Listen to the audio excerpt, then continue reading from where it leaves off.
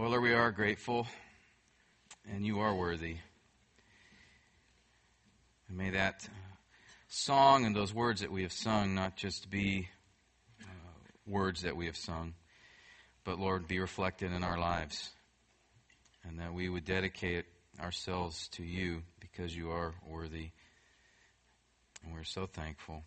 We're thankful for your word, thankful that you've given us your direction and insight and wisdom, and that your Spirit has been given as well so that we might understand your word and apply it. And to that end I pray this morning. In Christ's name, amen.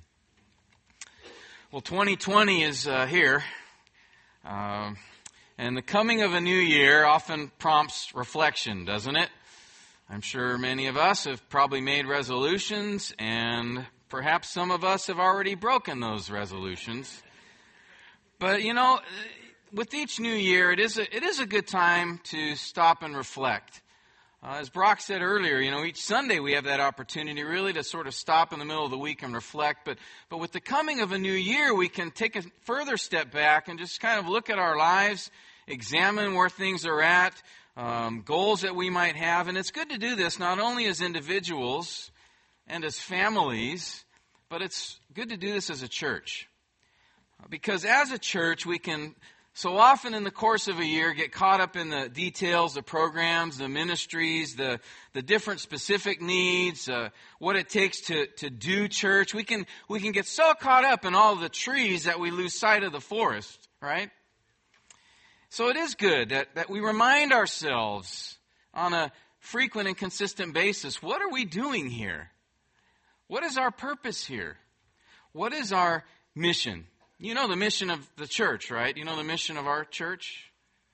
Jesus gave it 2,000 years ago. It hasn't changed. He was very clear. If you remember what he said in Matthew 28 at the Sea of Galilee, right? He said these words, "All authority has been given to me in heaven and on earth. Go therefore and make disciples, baptizing them in the name of the Father and of the Son and of the Holy Spirit, and teaching them to obey all that I've commanded you. And lo, I'm with you always, even to the end of the age." That is the mission statement of the church. It's our mission statement, our purpose. In fact, it's right on the wall out there. It says our mission is to make disciples of the Lord Jesus Christ, to exalt Him, to glorify Him by making disciples of Him who love and serve and know Him. And so it's important just to remember that, to remind ourselves of that. And as Jesus said in the Great Commission, how do we do that? How do we make disciples? How do we make followers of Him? It is by one, saints, baptizing. Secondly, by teaching them, instructing them. It's by evangelism and discipleship. It's by bringing people to Christ and then coming alongside them and helping them grow in Christ. That is what it means to make disciples. And it all begins with evangelism. The mission statement is not just evangelism, but it begins there, doesn't it? I mean, how can a person be a follower of Christ if they have not heard of the gospel of Christ? How can they make a commitment to follow Christ if they have not heard the message of Christ and the good news that He gives? It all begins with evangelism. As Romans 10:17 says, faith comes by hearing, and hearing by the word of Christ. And so, as the elders were talking about these things this last year now, we agreed that we wanted to make 2020 the year of evangelism here at Calvary Bible Church. The year of evangelism. Throughout the year, we're going to be honing our focus within our church as a whole, within our fellowship groups, within our small groups. We want to hone our focus on evangelism. And I'm going to give you more details next week on what the plans are and what that is to look like. But we wanted to kick off the new year, the first 5 Sundays of the year, by focusing our attention on evangelism. So the theme of each message in this week and the coming 4 weeks after this is on evangelism, on the gospel. Not just the need to share the gospel, but having the right motivation to share the gospel, having the right gospel message, and having a right understanding of God's work in and through the gospel. And as we embark on this theme, I just want to kind of step aside here and let's be honest with each other. When you hear that, this is the year of evangelism, we're going to focus on evangelism. The next 5 weeks, we're going to have sermons on evangelism. What happened inside with your emotions? Probably similar to me. There is maybe a little excitement, but also a sense maybe of dread or fear. A sense of perhaps guilt. I mean, if you want to make people feel uncomfortable or feel guilty, then do a message on evangelism. I'm right about that, right? Because so often it seems those messages on evangelism make us feel bad for not sharing the gospel, or not sharing the gospel enough, or not knowing how to share the gospel well. Then we feel like we need to do it out of guilt or obligation or duty.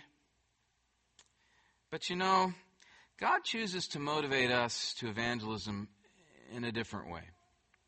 And in fact, as we begin our series on evangelism, the first two messages, we really want to focus on the motivation. We need to be doing it for the right reasons, not just doing it. Because God has given us through His Word and through the empowering of the Holy Spirit the right motivation to share the gospel, to be evangelists. And I wanted to focus our attention this morning on one aspect of that motivation. God motivates us by His own example. And we see that motivation in the book of Jonah, of all places. And so if you could turn there with me, the book of Jonah. Now, certainly Jonah is one of the most well-known stories in all the Bible. In fact, when I said his name, the name Jonah, what came to your mind? Yes, the whale or the fish. You know, I find it interesting, though, that though Jonah and being inside the belly of the fish gets all the attention, it gets all the press, really only 3 verses out of the 48 in the book talk about that particular miracle. Indeed, the central message of Jonah goes far deeper than the miracle of the fish, and really has a lot to do with evangelism and being motivated to evangelism. The central person in the story, by the way, and just keep this in mind as we look at it this morning, is not Jonah, and it's not the fish. All right? But before we get to that, let's remind ourselves of this story of Jonah. How does it start? Do you guys remember? Take a look at the first verse of the book with me. Jonah 1, verse 1. The word of the Lord came to Jonah, the son of Amittai, saying, Arise, go to Nineveh, the great city, and cry against it, for their wickedness has come up before me. So here Jonah is given the commission. Jonah, this is going to be the year of evangelism for you. You're going to go to Nineveh. So that's what Jonah does, right? His response, oh Lord, I've been waiting for you to ask me to go to those Gentiles. I'm on my way. I'm on the first train out of here. Is that what he did? No, actually it was quite the opposite. Look at verse 3. But Jonah rose up to flee to Tarshish from the presence of the Lord. So he went down to Joppa, found a ship which was going to Tarshish, paid the fare, and went down into it to go with them to Tarshish from the presence of the Lord. And so here we have this book beginning with an incredible irony. A prophet who does not want to prophesy. God wanted to send Jonah to deliver a message of judgment to Assyria, the Ninevites. Nineveh was the capital of Assyria. Why? Well, it says in the text that they were full of wickedness. Later in Jonah chapter 3, it describes them as a nation of violence. And in fact, we know from extra-biblical records the ruthlessness of the Assyrians. Many atrocities that they would commit, particularly over a conquered people. Things I can't even repeat here because of the graphic nature of what they did. We might even consider how people felt about the Assyrians as much like how people feel about ISIS today. They were the bad guys. So Jonah refuses to go. God says, I want you to go to the Ninevites. Jonah, in fact, goes the other way. He does something a prophet should not do, which is directly disobey. None of us should disobey, but especially a prophet when he's directly commissioned. So what does Jonah do? If we understand the geography here, we would know that Nineveh is actually east, a little bit northeast. Jonah goes south and west, the exact opposite direction. He goes down to Joppa from where he was, and he wants to get on a ship to go to a place called Tarshish, which I believe is modern-day Spain. So Jonah is wanting to get out of there. And I thought about this for a minute. Why didn't Jonah just stay home? Right? No, God, I ain't going. Find somebody else. Why didn't he stay home? Did he think by getting on a ship and going away that God would... Where did he go? No, right?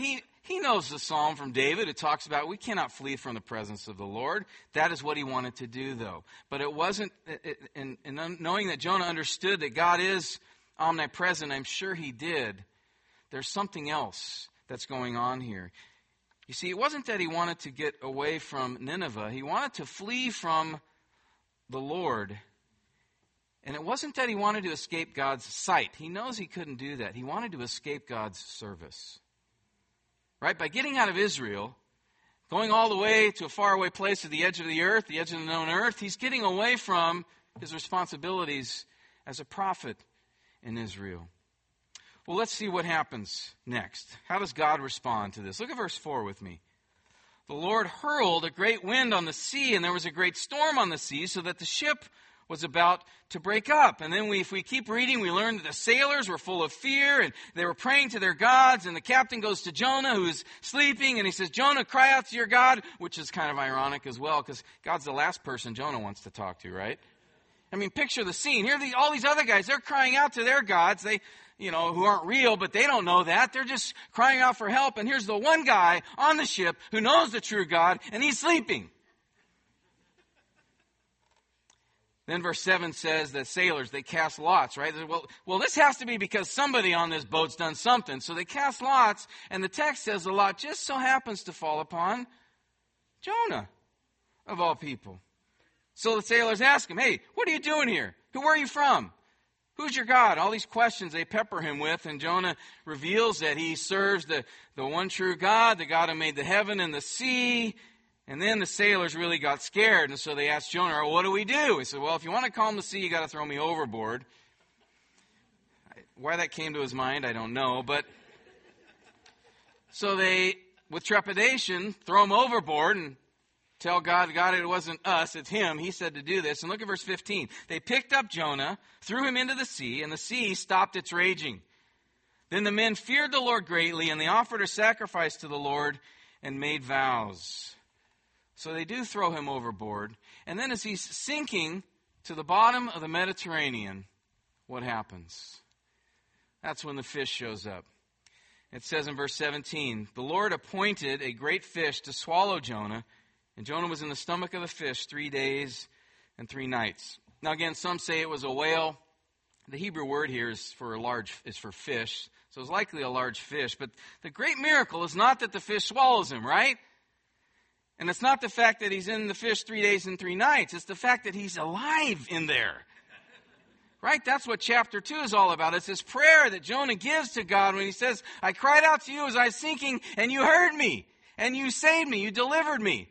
Now, we have to admit it was a rather unique approach to delivering him, but from inside the fish, Jonah prayed, and that's the great miracle. Now, I have to throw this in, because this is sad but funny.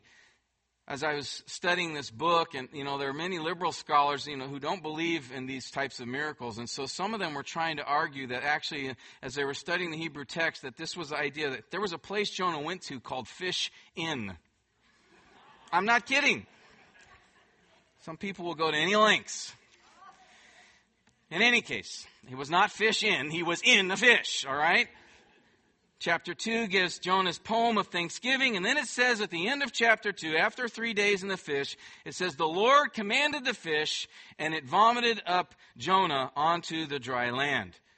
The fish had enough of Jonah, and it literally vomited him, puked him out onto the shore, perhaps near where the ship had left. We don't know for sure.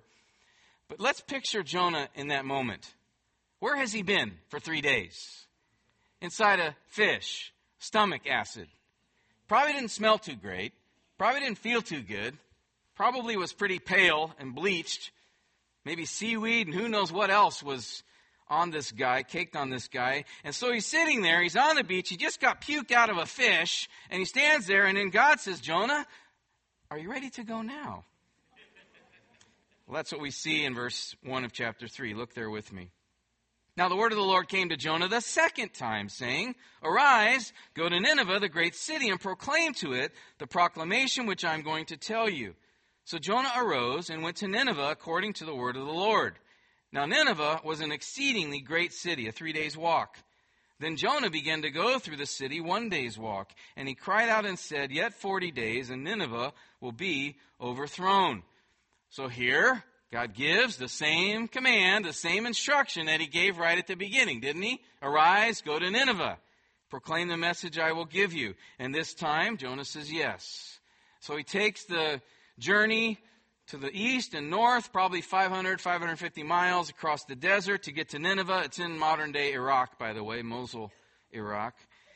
And do you remember when he gets there, he preaches this message that the text says, right? 40 days and Nineveh will be destroyed. 5 words in Hebrew. That's all he says. How did the Ninevites respond? Look with me at verse 5. Then the people of Nineveh believed in God. Now we have to stop there a minute. That word there is, they trusted in God. This is an amazing miracle. And notice, we see that belief is genuine in how they respond. They called a fast and put on sackcloth from the greatest to the least of them. Verse 6, when the word reached the king of Nineveh, he arose from his throne, laid aside his robe from him, covered himself with sackcloth, and sat on the ashes. He issued a proclamation, and it said, in Nineveh, by the decree of the king and his nobles, do not let man, beast, herd, or flock taste a thing. Do not let them eat or drink water. But both man and beast must be covered with sackcloth, and let men call on God earnestly, that each may turn from his wicked way and from the violence which is in his hands. Who knows? God may turn and relent and withdraw his burning anger so that we will not perish. This, brothers and sisters, is absolutely incredible. I mean, think of this. Say Jim Stone decides he wants to become a missionary. He feels the call of God to go to Iraq, to go to ISIS and proclaim judgment, and that they all repent. It's stunning. This is absolutely stunning. An entire city of Gentile pagans, known for their violence, known for their wickedness, known for their idol worship. Here comes this Jewish guy out of nowhere, looking, I don't know by then how he looked, but he comes into the city, he just preaches his message, God's going to destroy you in 40 days, and they repent and believe. If that doesn't tell us salvation is a miracle of God, nothing will. This is absolutely incredible. I mean, as amazing as Billy Graham's ministry was, he never converted an entire city. 120,000 plus. That's the city of Burbank. And notice God's response. Look at verse 10. When God saw their deeds, that they turned from their wicked way, then God relented concerning the calamity which he declared he would bring upon them, and he did not do it.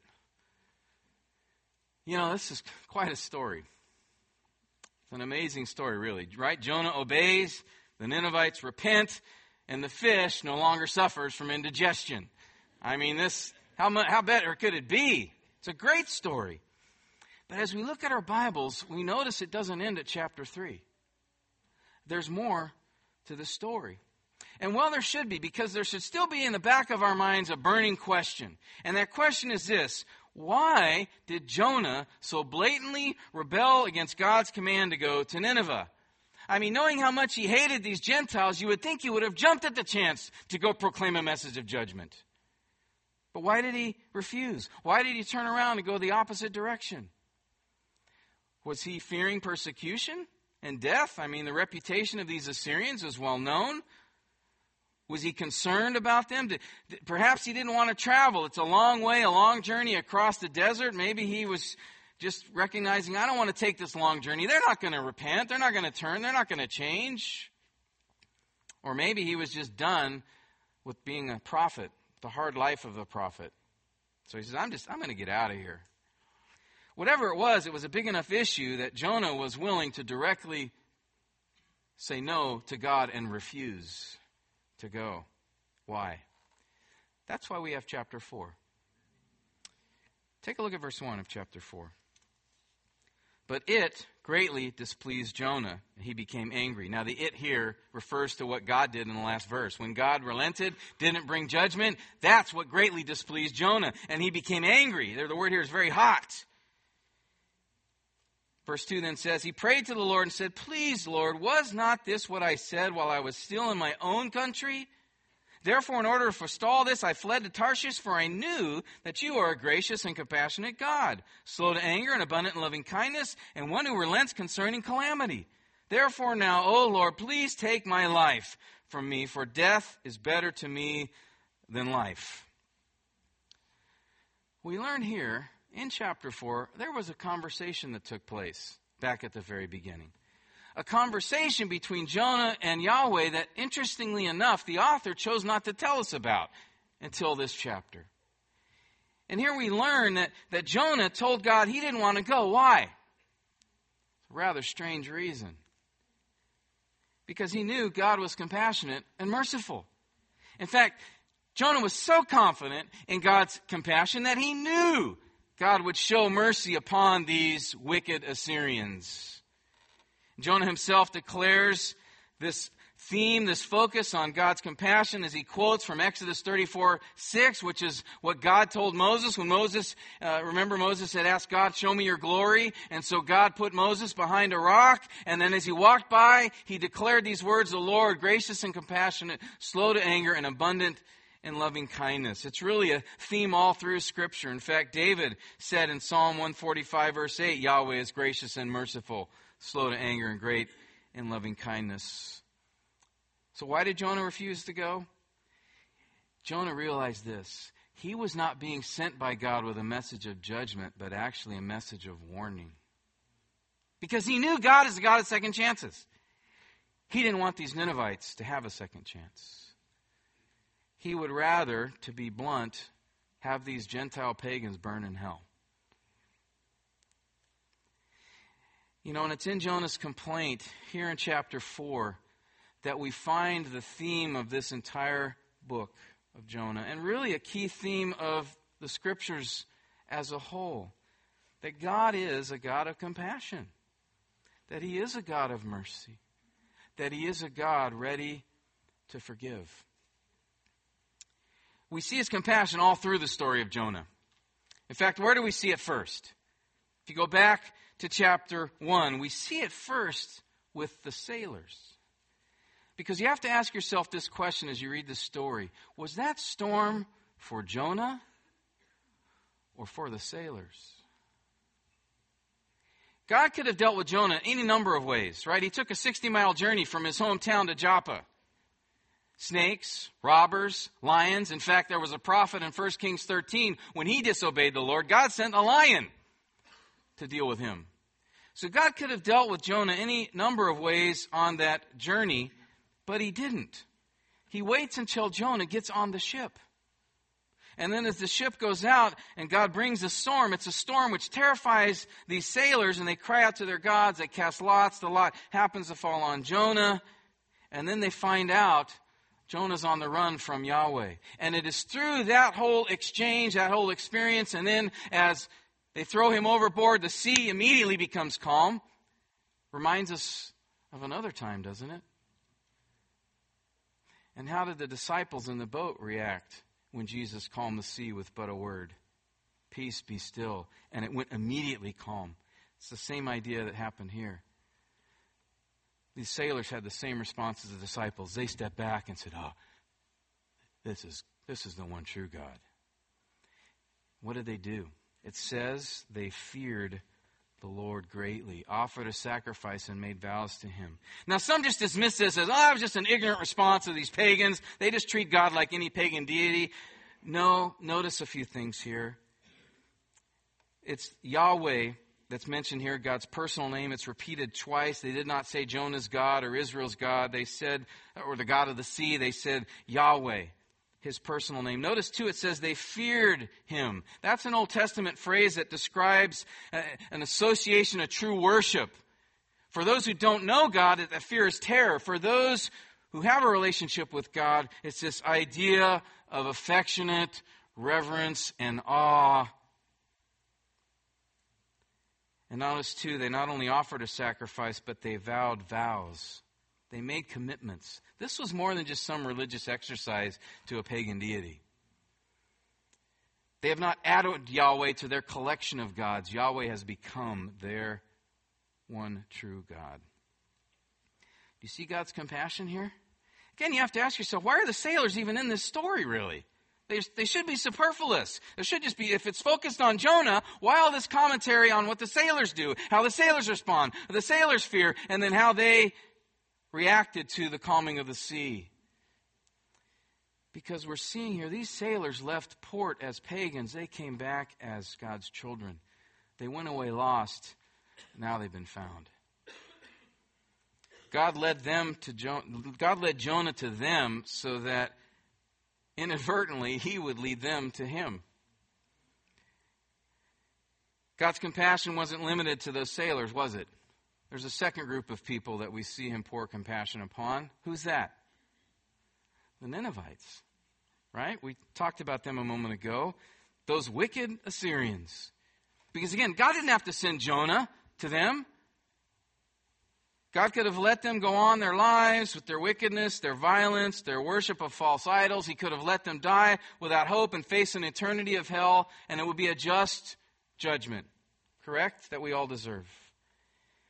But God looked upon those lost, sinful people, and he showed them true compassion, not only by sending someone to warn them, but then to relent of the judgment when they repented.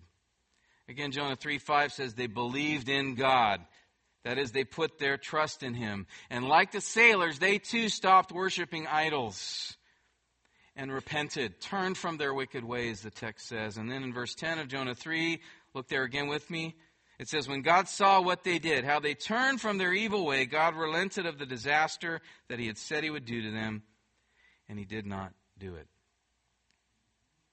So in this story, we see God not as cruel, vengeful, looking for every opportunity to destroy, but actually a God full of compassion for sinners. First on the sailors, then on the Ninevites. But his compassion in the story did not stop with those people. There's someone else who experienced his compassion in this story. Who's that? Jonah himself. Right? You remember how the story began. Jonah runs away from God, boards his ship, is thrown overboard. He's trying to get away from God. And as he was thrown overboard, sinking to the bottom of the Mediterranean, if God had intended that fish to be punishment, he would have sent a great white shark. Right? The fish was intended to deliver him. It was an act of God's compassion. Which is another irony in this story. Jonah is so unwilling to show mercy to the Assyrians that he's willing to die, but God was willing to show mercy to Jonah and keep him alive.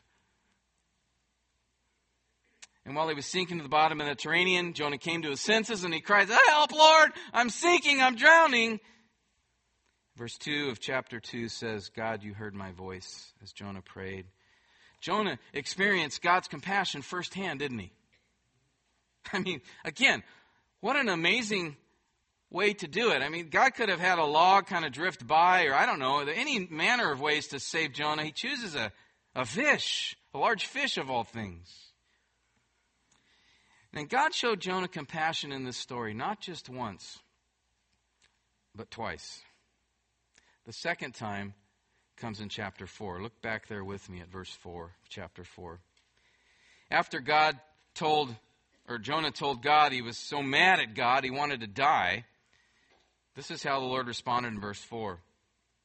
Do you have good reason to be angry?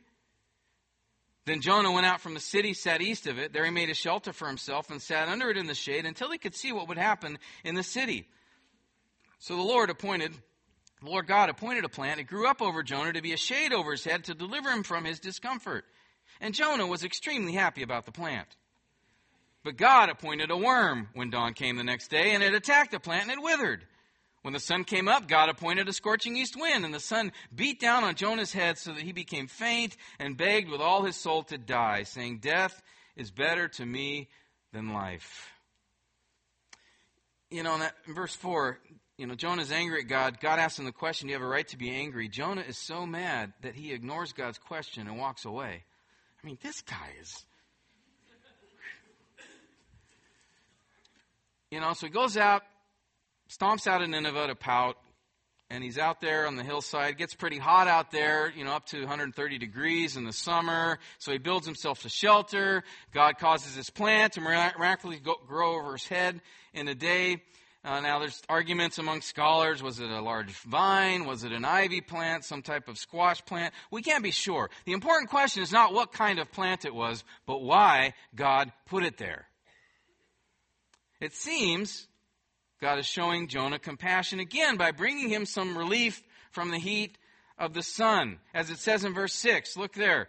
The plant grew up over Jonah to be a shade over his head. Earlier, God had used a fish to deliver Jonah from drowning, and here he uses a plant in order to deliver him from heat stroke. Or is there something else going on? Look again at verse 6. There's a second purpose statement there. Did you guys catch it? It says the plant grew up over Jonah to be a shade over his head, and then notice, to deliver him from his discomfort.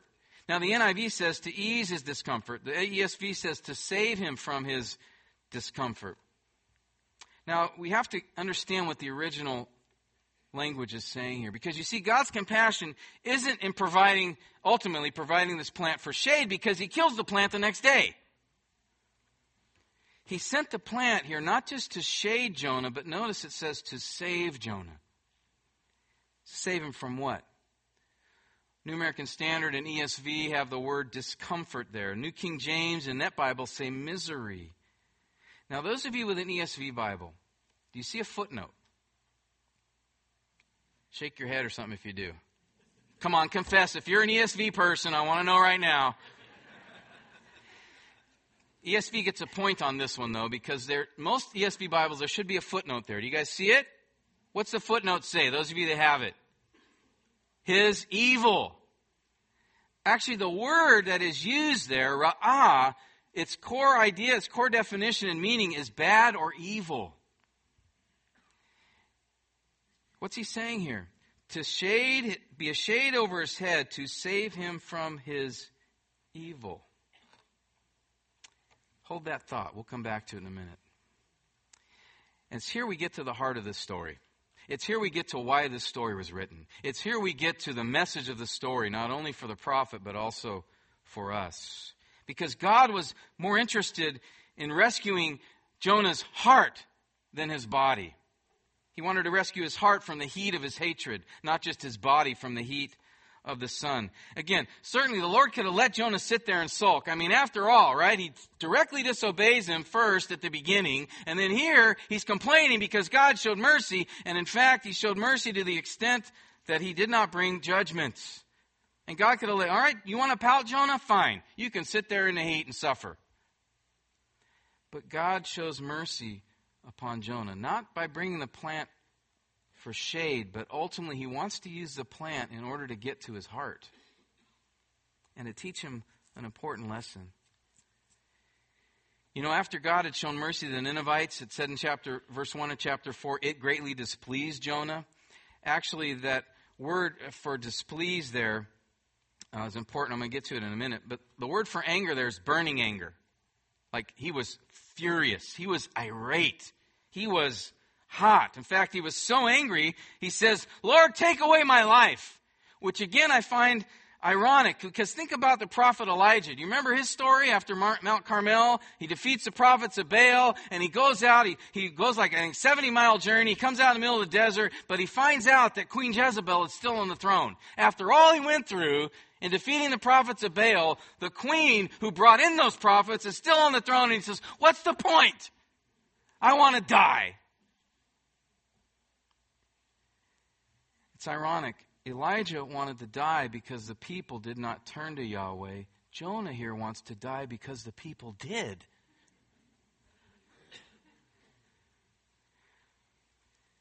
So God asked Jonah, do you have a right to be angry? And again, instead of answering the question, Jonah walks away. And it says he went out of the city, sat east of it. We got to notice another little detail that the narrator tells us about. The author discloses in this chapter. He says, or in chapter 3, he said Nineveh was a 3 days walk, right? How long did Jonah spend in Nineveh? 1 day. He's coming from the west.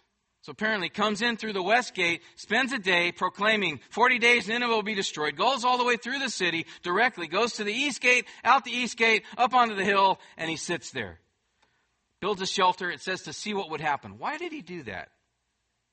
Again, you would think, all right, God, I did what you told me to do. I'm out of here. But he doesn't. He stays. Why? Given what we know of Jonah, I think he was hoping the Assyrians would go back to sinning and that God would bring judgment ultimately. Because you see, Jonah's heart hadn't changed here. His heart had not changed. Jonah could care less about what God wanted here and what God did. There was not a change in him. He still had the same heart he did the first time God told him to go, but he probably didn't want to spend another night inside of a fish, so he says, fine, I'll go. But his heart wasn't there. His actions had changed, but not his attitude. In fact, go back to chapter 4, verse 1. I want to hit that phrase, it greatly displeased Jonah. That word for displeased here is again the word ra'ah, which means evil. Do you know how Jonah viewed God's response of mercy? The text literally says this, it was evil to Jonah, a great evil. God's compassion and mercy to Jonah was a great wrong. He thought God was doing something bad by showing them mercy. What an incredible heart full of hate, racist, self-righteous. That word ra'ah, we need to take a close look at. It's used by the author all through the story. It's a key word that links what's going on here. God tells Jonah in Jonah 1 verse 2, he says the wickedness or the ra'ah of the Ninevites had come up before him. Then in verse 7, the sailors say, let us cast lots so that we may learn on whose account this calamity, this ra'ah, has struck us. This word ra'ah has the idea of something bad or evil that a person does or that happens to a person. And so in verse 8 of chapter 1, it's translated as a calamity. And then again in verse 7. And then Jonah, after preaching this message to the Ninevites to call the people to tell them God's bringing judgment, it says in verse 8 of chapter 3, the king said, each may turn from his wicked way, his ra'ah. And then in verse 10 of chapter 3, it says, in response to the Ninevites' repentance, God relented concerning the ra'ah, the calamity that he was about to bring. And then in verse 1 of chapter 4, God's action of mercy is seen by Jonah as ra'ah. And then verse 6, God brings the plant over Jonah and then takes it in order to save him from his ra'ah. One commentator said the greatest evil in this book is Jonah. In fact, Martin Luther said Jonah was worse than the Ninevites because he tried to keep heaven from them. And so when God brings this whole situation with the plant, what he is doing here is he wants to teach Jonah a lesson to deliver him from his heart of bitterness, hatred, racism, self-righteousness, and pride. Verse 6 says, when the plant first grew, literally Jonah rejoiced a great rejoicing. He was so happy. He had this plant to give him shade. And then the next day, God brings a worm or a grub or a weevil, some creature, destroys the plant as fast as it had grown. And not only did God remove the plant, but notice in the text it said that God brought a scorching east wind. He wanted to crank up the heat a little bit. A wind so strong that it blew Jonah's shelter over. So there he's sitting, right? No plant, no shelter. He's in the heat, ready to have heat stroke. And he says, I just want to die. And so in verse 9, God asks him the question again. Do you have a right to be angry for the plant? Jonah says what? Yes, I do. I miss my plant. I think he said it in just that way. Now Jonah cares about something. He refused to go to Nineveh because he didn't care if the Ninevites were judged, died in judgment. He refused to call on God in the ship. He didn't care if the sailors survived or not. He refused to want God to save the Ninevites. This same prophet gets to the point that he says he wants to die because of a plant. Everyone else in the story is concerned about people. Jonah's concerned about his plant. And here's where we come to the point of the story. God has, through the author, led us to this very place. The last two verses. Here's what he wants us to see. Look at verse 10, chapter 4. Then Yahweh said, "You had compassion on the plant, for which you did not work, and which you did not cause to grow, which came up overnight and perished overnight.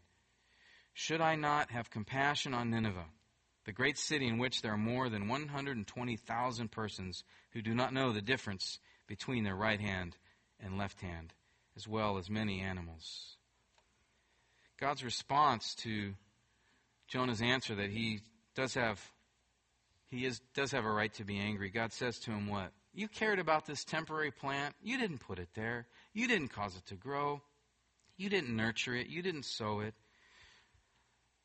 Should I not care for an entire city of people, of lost souls who've been created in my image, 120,000 people?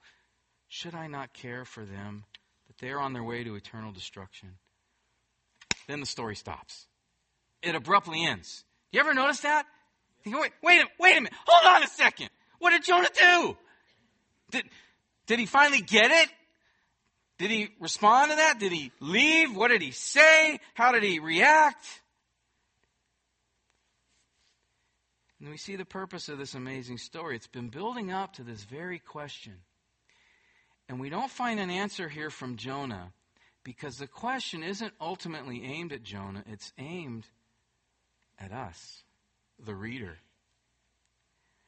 The author has masterfully flipped the story because he intends for the reader, for you and for me, to answer that question, to reflect upon that question. God is saying to all of us, I have compassion for lost souls, even as wicked as these people. How about you? How about you? You know, as we read this story, we can get so caught up in what Jonah's doing and doesn't do. We can get so caught up in criticizing him. And well, we should. I mean, he's a bad guy. But you know, when I treat another person with contempt because they are not like me, I'm like Jonah. When I turn a blind eye to the many spiritual needs around me, I'm like Jonah. When I don't pray for the lost to come to Christ, I'm like Jonah. When I fail to tell others of the gospel, I can save them when given the opportunity. When I don't care for the souls of those around me, when I'm not concerned for those in foreign lands, I'm like Jonah. When I wish God's judgment upon others who believe differently, upon the Muslims, Hindus, Buddhists, atheists, I am Jonah. When I don't care if another person goes to heaven or hell, I am Jonah. Brothers and sisters, not only was Jonah and Israel called to be a light to the lost around them, how much more so are we, the church, called to be a light? Amen? The great Baptist preacher Charles Spurgeon said this: "If sinners be damned, at least let them leap to hell over our dead bodies. If they perish, let them perish with our arms wrapped about their knees, imploring them to stay. If hell must be filled, let it be filled in the teeth of our exertions, and let no one go unwarned and unprayed for." What a word picture. If someone's on their way to hell, at least use my dead body, God, to trip them up, to keep them from going there. Whatever it takes, Spurgeon said. This is a man that had incredible compassion for the lost. And we too, brothers and sisters, we have a wonderful opportunity to show the compassion of our God by bringing a message of hope, by bringing them and telling them of the good news. Right? We just celebrated. What did the angel tell the shepherds? There's been good news of a great joy which will be for all people. For unto you is born this day in the city of David a Savior, who is Christ the Lord. No one else in history can save. We are lost without that baby being born, growing up, going to a cross, and being raised from the dead. Without him, we have nothing. That very night, with the baby's cry in a manger, feeding trough of all places, that cry echoes the compassion of God. He showed mercy. He came to Nineveh. He came to Nineveh. Jesus said in Luke 6:36, "Be merciful just as your heavenly Father is merciful." You know, Jonah teaches us that the solution to a cold heart toward the lost is that it can be warmed by the compassion of God and seeing that compassion on display. That's what will motivate us to share the gospel. Not guilt, obligation, duty. Oh, I just heard a sermon. I feel bad. I better go do it. But wow, God is full of compassion. In fact, He showed compassion on me. Look, folks, we're just as bad as those sailors and those Ninevites. You know how wide God's mercy is? I love what Frederick Faber said. His mercy is as wide from one arm to the other, from one hole to the other. Because look, the only way that you and I could escape the awful judgment of hell that we all deserve, the Bible says we've all sinned against God, we've all rebelled against God, deserving the punishment of hell, because God is just, He is holy, and sin is bad. In His compassion, He brought us the message and the person of the Lord Jesus Christ. And if you have not put your trust in Him and in Him alone, not on good deeds that you might have done, not on the fact your folks or parents might be Christians, or not on the fact that you believe in God and in the end of the day He's going to save everybody, that's not true. Jesus said, "I'm the way, the truth, and life. No one comes to the Father but through me." Peter said there's no other name in heaven by which we must be saved. It is only through Jesus Christ, because He's the only one that has covered, that has made payment for sin. When it comes to your sin and mine, there's two people that are eligible to pay for it. One is me, suffering an eternity in hell for my sin. The other is Jesus Christ, who suffered that on the cross in place of your sin if you put your trust in Him alone. That's the good news. That's the compassion of God. That He offers forgiveness. The Bible says if you confess with your mouth Jesus is Lord, believe in your heart that God raised Him from the dead, you will be saved. Have you done that? Have you confessed Him as Lord? Put your trust in Him alone. If you have, then you have experienced His great compassion. And you now have the privilege, as do I, of proclaiming that compassion to those around us. For Jesus' sake, may we have compassion on the 120,000 around us. Let's pray.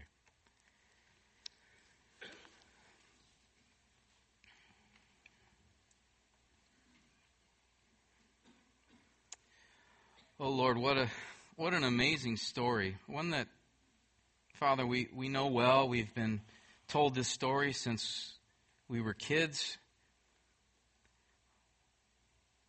Lord, so often we can have our focus on something different than what you intended from this story. And Lord, we can see here clearly how you desire to motivate us, Lord, to have a heart for those who don't know you, to have compassion on them, because, Lord, ultimately you do.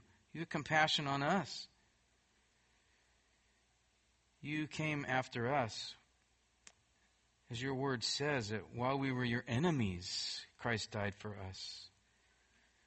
While we were yet sinners, the Lord Jesus came. Lord, I would just ask that you would use, Lord, this story from Jonah, a story that really happened, to move in our hearts, to have your compassion for those in our families, for those in communities, at our jobs, for those around the world, Lord, who need to hear. Thank you for the privilege you've given us to be your ambassadors. Pray, Lord, we would be faithful because we're grateful and because of your example. Pray, too, for any here who, Lord, have not truly bowed the knee to the Lord Jesus Christ, that you would, by your Spirit, open their eyes to see the beauty of a Savior who loves them and who died so that they might be free. We pray all these things in the name of the Lord Jesus. Amen. Scripture quotations taken from the New American Standard Bible. Copyright by the Lockman Foundation.